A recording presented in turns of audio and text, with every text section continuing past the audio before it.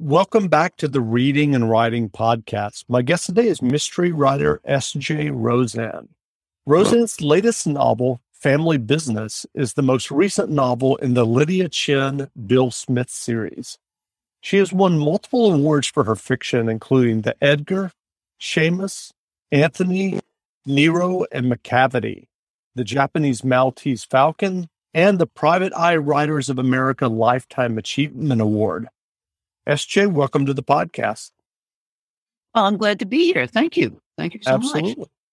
Well, if someone hasn't yet heard about your novel, Family Business, how would you describe the novel? And also, if someone listening hasn't read your Lydia Chen Bill Smith series yet, how would you describe the two main characters in the series? Maybe I'll take the second question first. Sure. Lydia and Bill are private eyes. Lydia is around 30. She is a Chinese-American woman. She lives in Chinatown, New York City, Chinatown, Manhattan, with her mother. Her 4 older brothers pay the rent, and she's there to help her mother sort of look after her mother, although her mother would say she's there to look after Lydia.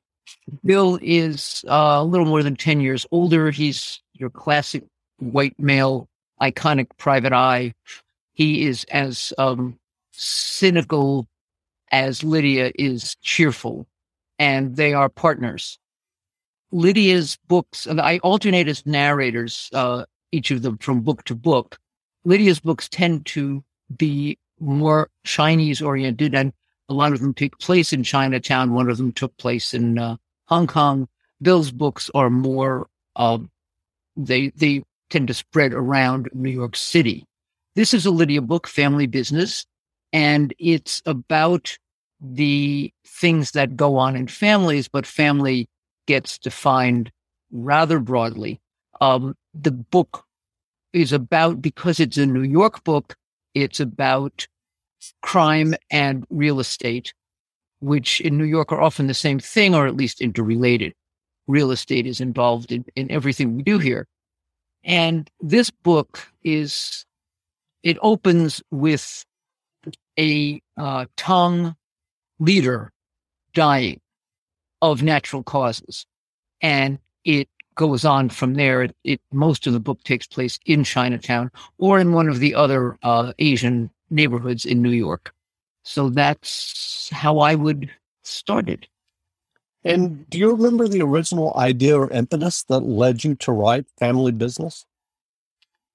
Yes. There is a serious threat to Manhattan Chinatown right now, which is the kind of joint dangers of gentrification and development.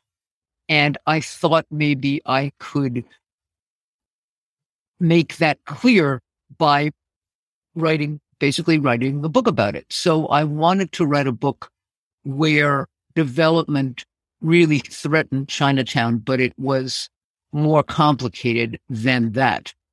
And that's where it came from. The opening setup is that this building that the Tong is in is the one holdout building in a parcel being assembled by a Chinese-American developer to put up a huge building on a corner in Chinatown. And this is something that could happen. And I was a little appalled when I found out how really fairly simple it would be. So I went ahead and wrote this book, hoping that it by showing how easy it would be, I might be able to help it not happen. Well, you mentioned earlier that with this series and the two main characters that you kind of alternate the books, who is kind of narrating the book and the point of view. When you wrote the first Lydia Chen and Bill Smith novel, did you have that in mind, in the back of your mind, that you would write subsequent novels from a different point of view? Actually, I didn't. The first book I wrote, which was not the first book published because they did it in a different order, but the first book I wrote was a Bill Smith book, and Lydia was his sidekick. All the private eyes when I started out had sidekicks. They didn't when the Private Eye form began, but by the time I started writing, the Private Eyes all had sidekicks. And I figured that was good because that way they could, the Private Eye and the sidekick could converse, and the reader could sort of eavesdrop on what was going on. But I thought Lydia would remain Bill's sidekick until about halfway through that book, when it became clear to me that I had gone out of my way to create somebody as his sidekick who was different from him in every way and saw things differently. And it was a real waste of an opportunity to not see things through her eyes. And I began to get the feeling, this is where you get that woo-woo, it's a nutty writer thing. I began to get the feeling that she thought so too, and that she was willing to serve as sidekick in that first book. And then after that, she wanted a book where he was the sidekick. So I thought, okay, I'll do that. Once I did that, the publisher decided that, and I think this makes a lot of sense, there were a lot of iconic white male private eyes. There were no Chinese American female private eyes. And they thought if someone were to pick up a book by a totally unknown name, which when you're picking up a first book is what you're doing, they would be more likely to pick up something they couldn't get otherwise, that is, a Chinese American woman, than to take a chance on another white male private eye when they had Robert Parker and Robert Crace and a whole bunch of other people. So they came out with the Lydia book first. That was China Trade. And after that, I just kept alternating from voice to voice. And both characters seemed satisfied with that, as I was. And I'm curious, do you remember discussing the idea of alternating the points of view in the novels with your original editor, what their thoughts were? No, because by the time all right, let me put it another way. The original idea led me to think I was writing two different series, that I would be writing the Bill Smith series and the Lydia Chin series, and each character would be the sidekick in the other guy's series. And my editor assumed that I was writing one series with alternating narrators. Got it. And he told that to my agent, and my agent told that to me. And I said, oh, that's a good idea. Sure, let's do it that way. And my agent went back to the editor and said, yeah, that's what she's doing. She's doing the alternating narrator series, a single series. And that's really how that happened. I did not have that discussion. My agent did. And I was, it seemed like a great idea, and which I did not have, but I was willing to go with it.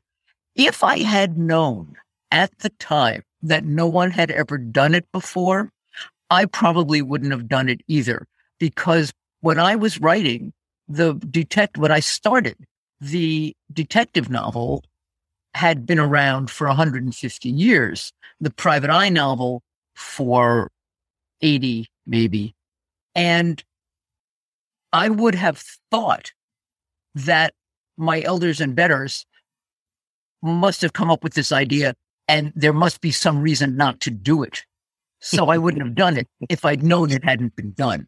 So that's that. This is an example of the kind of thing that can happen when your ignorance actually can be turned to your advantage.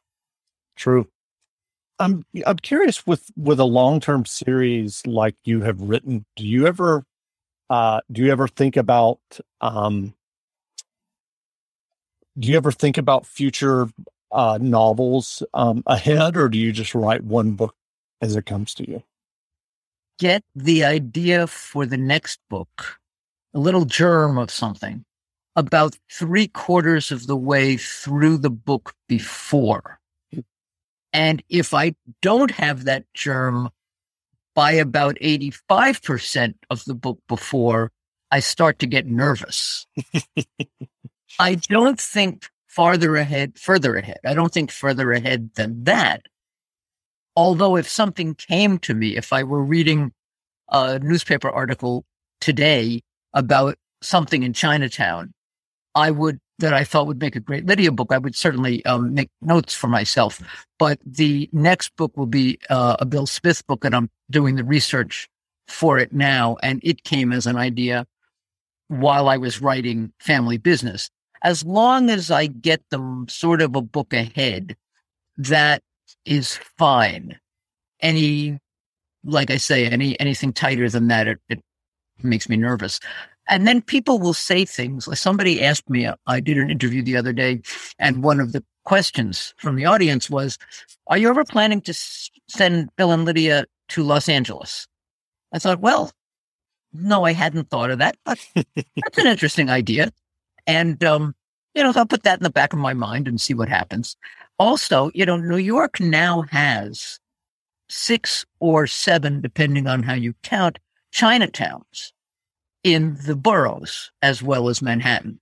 Right. And Lydia and Bill have barely scratched those. One of Lydia's brothers lives in one of them.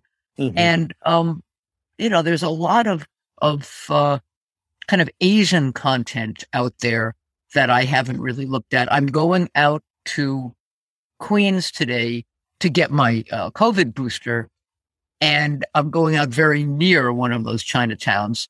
So there's absolutely no reason not to stroll into that Chinatown and get some dumplings on my way home. And if something strikes me as really interesting, that may start the germ of the next Lydia book. But meanwhile, I have the Bill book to focus on. Sure. Well, what was your writing journey prior to getting the first book in the series published? Had you written novels before? What was your writing journey? Yeah, I had not. I was an architect, and when I was in high school, I always thought I would grow up to be a writer. And then in college, I swerved and studied film and photography. And then I went to graduate school in architecture. I practiced for years. I practiced for about 8 years at a really good firm. And that was my good luck, because I had a really good job. And the job was so good that when I realized I wasn't happy, I knew it wasn't one of those situations where you just say to yourself, I hate this place, I'm going to go out and get a better job. There really wasn't a better job, and I had no reason to hate this place. It was the profession. And the minute I thought of that, this little voice in the back of my head said, well, if I'm going to write a book, when am I going to be a writer? So I thought, all right, let me try that. And I started working on what would eventually become that first novel that then was published later in the series. But at the same time, I got about a third of the way through that. And I said to myself, I have no idea what I'm doing. I have no idea if this book is going to work out. I have no idea if it's even a book. I would like to write something that I can see the whole thing complete. I'm going to write a short story and see if I can sell it. And so I did. I stopped the book about a third of the way through. I wrote a short story. I sent it away to a thing called PI Magazine, which still exists, but no longer takes fiction. But at the time they did. And they bought it. I was astounded. And so I went back to the novel, and about 2/3 of the way through the novel, I did it again. I said, let me do another short story. And I sent that to PI Magazine again, and they bought that also. I thought, oh, maybe this isn't such a stupid idea. And then I finished the book, and I got an agent fairly quickly, but he was unable to sell that book. That was the first Bill Smith book. He was unable to sell it, but because I was crazy, I sat down and wrote another one while he was trying to sell the first one. And then I wrote a third one. And then he sold the Lydia Chin book and both Bill Smith books at the same time. So I don't have a trunk full of unsold novels. I do have one, which I wrote 6 or 7 years ago, maybe a little more, which is my big thriller set in Mongolia, which nobody seems really interested in. The readers do, but the publishers all start with, where is Mongolia? Or that's part of China, right? So it's kind of a problem. But that is my only unpublished in the trunk novel. And I have the Bill and Lydia books. There are now 14 of those. 2 paranormals, which were supposed to be the start of a new series, in which I did those with a writing partner. And we were going to explain every paranormal creature on the planet in a global way. And after the second book, the publisher folded. So that was the end of that. And too bad, really. And I did 2 books right after 9/11. 2 New York City-based books, one about 9/11, and then the other also, again, about real estate. And I just finished a book with another writing partner, which we hope will be the start of another series, set in London in 1924, called The Murder of Mr. Ma, which my agent is going to take out who's going to start shopping around after the new year. So I have been really lucky is the kind of short version of the story here, in finding publishers and finding the ability to keep going even after I change publishers and change agents. I did have a stall in the middle, but I got going again. And so that's the long version of my journey, as you say. Sure. Our bodies come in different shapes and sizes, so doesn't it make sense that our weight loss plans should too? That's the beauty of Noom. They build a personal plan that factors in dietary restrictions, medical issues, and other personal needs so your plan works for you. Noom doesn't restrict or shame when you want to treat yourself. Their flexible program focuses on progress instead of perfection. You don't have to give up carbs or anything. And with their daily lessons, you can learn something new about your food choices every day. After just a few days of using the app, I learned how to recognize cues for overeating and how to choose the right foods to feel full. Stay focused on what's important to you with Noom's psychology and biology-based approach. Sign up for your trial today at Noom.com. That's Noom.com. And check out Noom's first ever cookbook, The Noom Kitchen, for 100 healthy and delicious recipes to promote better living. Available to buy now wherever books are sold. Prescription products require completion of an online medication consultation with an independent healthcare provider through the LifeMD platform and are only available if prescribed. Subscription required. Individual results may vary. Additional restrictions apply at lifemd.com. Read all warnings before using GLP-1s. Side effects may include a risk of thyroid C-cell tumors. Do not use GLP-1s if you or your family have a history of thyroid cancer. If you've struggled for years to lose weight and have given up hope, did you know you can now access GLP-1 prescription medications through LifeMD? LifeMD is now offering eligible patients online access to GLP-1s, the breakthrough prescription medication that can help you lose body fat and weight. Listen to what people are saying. You just take your shot. It doesn't feel like you're on a diet. What I wasn't expecting it to do was to shut off the food noise. This was life-altering, and if I can do it, I feel like anybody can do it. And here's the best part. Your insurance may cover 100% of the cost of your medication. So go to TryLifeMD.com to have your eligibility checked right now. Get started today at TryLifeMD.com. That's TryLifeMD.com. Well, I'm curious, is your writing process the same novel to novel? Or are you someone who outlines extensively, or do you just kind of dive into the narrative? Yeah, I just dive in. I have an idea of what the point of the book is, of what the world the book is set in, and what I want to say about that world, as I did about the real estate world that in family business, that Chinatown is threatened, and that's a bad thing.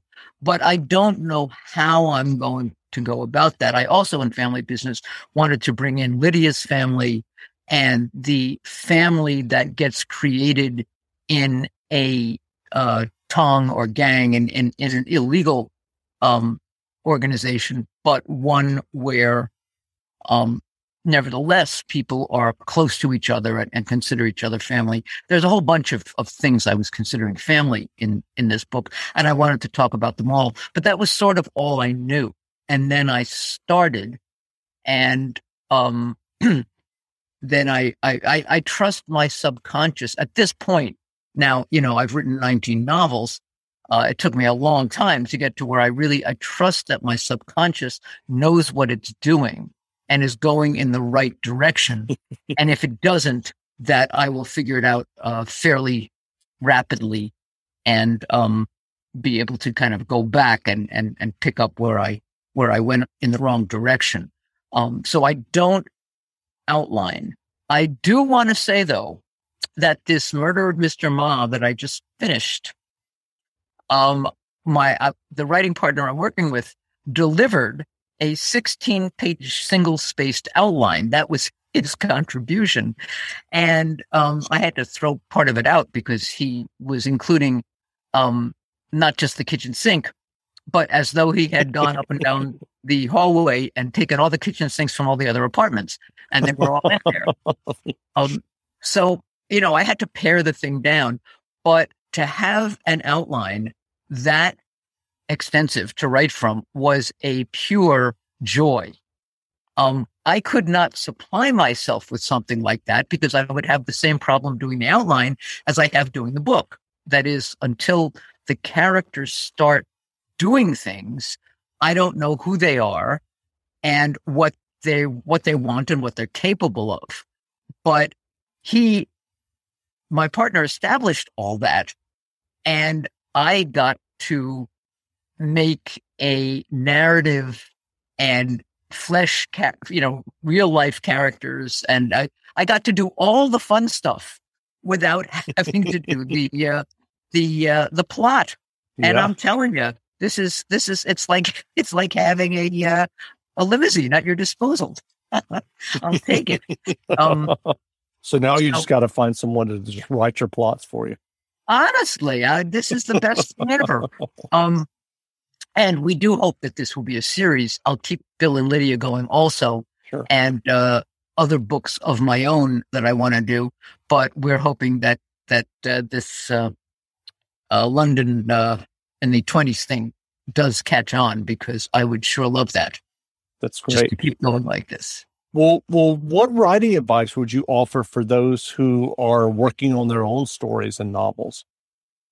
Oh, the writing advice I have comes in two parts. One is read everything. And the sub part of that, which is not the second piece of advice, but a sub part of the read is steal. Anything that sounds good, see if you can do that in your own words. Any style you like, apply it to what you're doing. We all stand on the shoulders of giants. There is nothing new. You might as well take an incremental step and try something that someone else has already tried and see if you can make it yours. The other piece of advice is write all the time. You have to write it's like a muscle. It's like going to the gym. You don't have to go to the gym every day, but if you do go every day, it's easier to go the next day. If you write every day, you don't have to start from farther back and work your way back up to where you were. So I'm a great believer in writing every day, even if you can only get in half an hour, even if it's you don't have any time, even if you're looking at your book and you have no idea what happens next. So write something else. There's nothing like reading and writing to produce writing. And there's really no other way. And let me say this, there's no great time to get started. It's not like you'll know, okay, now I'm ready. I have the desk all organized. I have the house all organized. Nobody's going to bother me for a couple of hours. Nobody's going to bother me for a couple of weeks. Everything is great. Now I can start. That will never happen. So you might as well, as the Buddhists say, start where you are. Start right now, and do the half an hour you have, do the hour you have, whatever, and do it again tomorrow. And that will eventually produce writing you're proud of, which will then make it easier to go on. So that is the extent of my advice. Sure. Well, what novels or nonfiction books have you read recently that you enjoyed? Okay. I have just finished N.K. Jemisin's The City We Became, and I loved it. I have issues with it. There are things I would have done very differently, but what she did that is just jaw-dropping is the personification of New Yorkers, the moods of the different boroughs. It's very, very much a New York book, and I loved it. It just it really did it for me. I also read The City and the City, China Miéville, which I also loved. They're both speculative fiction, although The City and the City is almost not. That is, it could happen without any change in our physical reality. The City We Became couldn't, but they're both just terrific, and they're great for stretching the mind, which I really love to do. I'm about to start Naomi Hirahara's Clark and Division, which has been getting tremendous press everywhere. So I'm looking forward to that. And in terms of nonfiction, I recently read Isabel Wilkerson's Caste. She wrote The Warmth of Other Suns, which knocked me out when it came out. So now I've read Caste, which I also thought was terrific. So I don't have much reading time, and I like to make sure the book that I'm reading is worth it. And this year I've hit a nice little streak recently. So that's great. Well, where can people find you online if they want to learn more about you and your novels? They can go to www.sjroseanne.net, not .com, .net. I don't know who has .com, but whoever it is, it ain't me. So .net. They can go to Facebook on both. I have both an author page and a personal page. It's basically the same material. I'm on Twitter as S.J. Roseanne, and I'm on Instagram, which is largely photographs. So if you don't want to actually have to, read me, you just want to look at pictures. I do a lot of photography, and I love to post it and stuff. So if you go to my website, you can kind of get connected to all these things. And I would love to hear from anybody who wants to say anything. That's great. Well, again, we've been speaking with S.J. Roseanne, author of the new novel, Family Business. The novel is available now, so go buy a copy. And S.J., thanks for doing this interview. Thank you so much for having me. Great.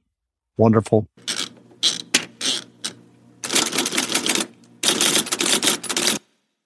You know how to book flights and hotels. All you're missing is a tool to plan the travel experiences you'll have once you arrive. That's why you need Viator. Book guided tours, excursions, and more in one place. There are over 300,000 travel experiences to choose from, so you can find something for everyone. And Viator offers free cancellation and 24/7 customer support for worry-free travel. Download the Viator app now and use code Viator10 for 10% off your first booking in the app. Find travel experiences for you. Do more with Viator. Ohio, ready for some quick mental health facts? Let's go. Nearly 2 million Ohioans live with a mental health condition. In the U.S., more than 50% of people will be diagnosed with a mental illness in their lifetime. Depression is a leading cause of disability worldwide. So why are some of us still stigmatizing people living with a mental health condition when we know all of this? Let's listen to the facts and beat the stigma. Ohio, challenge what you know about mental health at beatthestigma.org.